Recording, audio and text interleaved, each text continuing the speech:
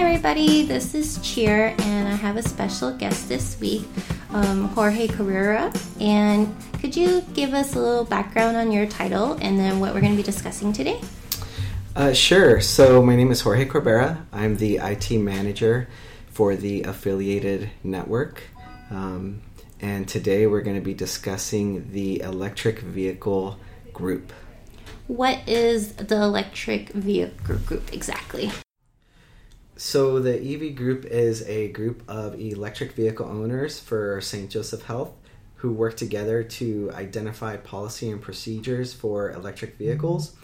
And ultimately, we work together to make this effort a lot better while focusing on being good stewards. So are there rules for joining this club, or how do you even join this club? So the way that you would join this club is, first and foremost, you would have to purchase an electric vehicle. And then just go ahead and reach out to me. Let me know that you have one, and I'll go ahead and connect you to the facilities team. What they'll do is they'll design a placard for you that you put in your window and you put in when you park in one of the charging stations. I'll also get you on the distribution list, so that way you can get notices of when a spot opens up or when there's a queue available. These emails are quite frequent, but the good thing is that you'll be able to get a charge and understand when you have an opportunity to do that. And how was this group formed? So this really was a grassroots type story. There's a few individuals who wanted to do something positive for the organization. Robert Wallstriker, Nancy Williams, and myself, we exchanged numbers, and we would constantly text each other or even email each other to let one another know when there was an opportunity to charge.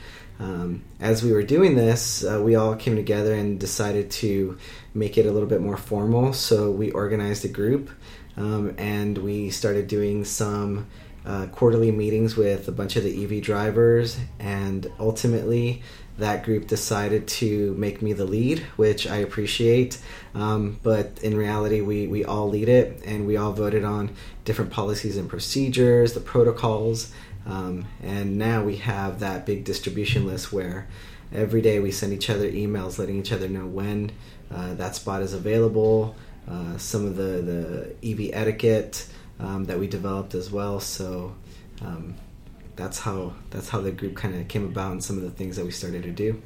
That's really interesting. Can you tell me some of the goals of the group? So we have 3 goals for this group. The first one is to charge as many electric vehicles as we can. As we all know, the community is growing, and we need to make sure that by being organized and by focusing on being good stewards, we're able to move our cars in a timely fashion so that we can give somebody else the opportunity to charge their car.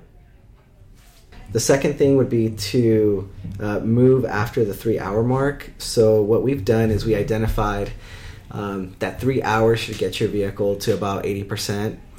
If not, it gets you close enough to where you can get home and charge at home. So we took inventory of everybody's vehicles, and we looked at some of the battery consumption metrics, and we identified that mark to be pretty good for us. If you park at the city center, you'll notice that they have signs that say 4 hours, which is quite generous. And lastly, the third item is just to be good stewards. The EV group is really good about communicating with one another. We all have a common goal, which is to get a charge here, and it's a little bit bigger than ourselves. We're trying to make sure that we do our part and lower emissions and try to go green, so to speak. But if we can come together, be organized, look after one another, and really all take ownership of that concept, I think we're on the right direction, and we'll be all better for that. That's great. Thank you so much for letting us know about that. Just a quick question. Is there a cost or anything to joining the EV group here? So there's no cost. Actually, give me $500 and I'll get you set up pretty quickly.